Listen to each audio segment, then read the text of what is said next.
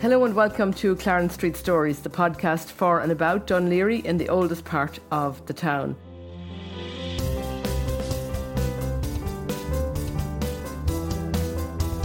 Clarence Street is the oldest part of Dún Laoghaire for people who don't know, and normally we're coming directly from there. But today we're coming virtually, and I'm joined by Brendan Kerrigan, the owner of the Pen Place, one of the most well-known businesses in Dún Laoghaire, based in the Dún Laoghaire Shopping Centre. Brendan, welcome to the podcast this morning. Hello, Aileen. Good morning. Thanks, Brendan. Tell me about your business, the Pen Place in Dún Laoghaire.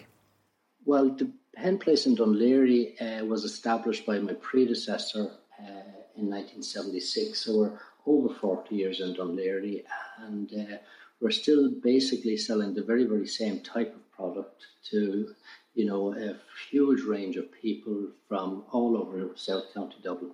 So when you say it's the Pen Place, it is literally that, pens. Isn't that right? Well, basically pens, inks, all the consumables, small bit of stationery, journals. Basically, pens is the name over the shop door is the Pen Place. So we basically, sell pens mainly. It's our bread and butter. Mm. So for people who don't know, tell me where exactly you are in the Dún Laoghaire Shopping Centre. We're based on the third floor, so we're way up literally in the gods, and people come in and into the lift, and we're straight outside the lift door on the third floor. So we've been in the lockdown now since March, and now it's the middle of June. Tell me, Brendan, how has COVID-19 affected your business?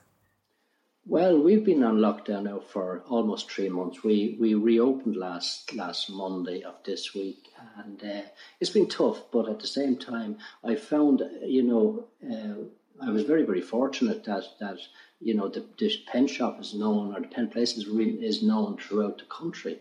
And I was getting phone calls and emails and text messages from all ends of the country, from West Cork to Sligo to Mullingar to Donegal, and from people that I had never met in person before. And, through a few minutes talking to them on the phone, they've become very, very good customers. And we've done quite well, during the lockdown. Not as good as we would be if we were open in the shop, but it kept us going. So you were able to work basically from home during that time and sell the pens from there? Yeah, there was hardly a day where we weren't running to the post office, or I was, physically delivering the product, within the 2 kilometre area at the time, so we were kept going. I mean, you would think in this era of electronic communications that people wouldn't need pens anymore, but why are people buying pens from you? The funny thing about fountain pens and pens in general is, people are a bit more affluent now, and especially people working in IT.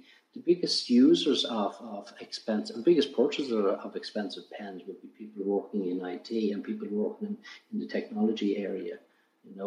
They basically want to, come back down to where it all began. They're at a monitor or a screen all day, and they want to do a bit of handwriting, journaling, or the old traditional way of communication. And for me, they would be one of my main customer base. So when you say pens, Brendan, it's not exactly like the biro in my hand now, is it, that we're talking about? You've got the most beautiful range of pens, and I know you've got the most beautiful range of inks as well.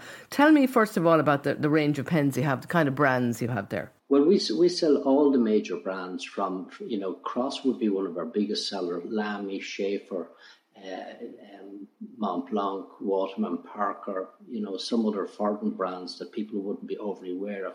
A lot of people who like their fountain pens would have huge knowledge on all the other brands that are available. And this is partly due to, I suppose, the internet. Now people have more access to the lesser known brands, and we find that there's more and more people now coming into us that have seen something online, but they want to talk to somebody in a physical shop that knows a bit more of, and can help them along the way to make the decision of what's the best one to buy. And you're like you say, there's nothing like holding a pen in your hand to make a decision about whether that pen is for you or not, isn't it? Oh yeah. And basically, getting back to the likes of inks as well. Like people are more interested now in particular shades of ink. We sell ink in over 250 colours. And we cannot keep it in stock. Like even during the lockdown, I was posting bottles of ink all over Ireland, from shades of green to shades of red to shades of blue. People just cannot get enough of ink. It is a most beautiful gift. When my daughter turned 21, I gave her a fountain pen with a bottle, with a bottle of ink from your shop, and she loves taking it out and putting the ink in the pen. And she did all her preparation, I should say, for her online exams using that pen. She really loves it. And for a while she lost it. Now she found it again, but she really was upset about losing it, because something very special about having a pen that somebody gave you as a special present. And like you say, in this electronic age, particularly, I think pens are even more special than they were before. Tell me about some of the customers that you have, Brendan. Well, my customer could be a young child getting their first fountain pen, or it could be a 95-year-old man or woman, deciding that I want to go back to using a pen. I want to just treat myself. Even yesterday now, I had a woman came in whose daughter was just doing her theory test with the theory test centre across from us in the shopping centre.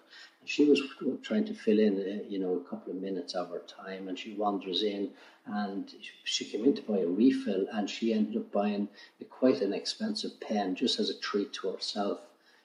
That's what we find since we opened on Monday, is people are just out and about, and they're saying, to hell with this, I want to treat myself. I've been good for the last 3 months. I'm going to splash out.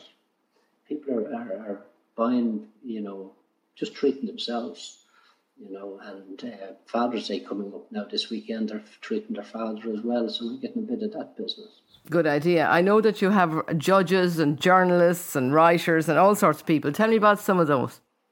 Well, I won't mention any names, but they're all well-known people.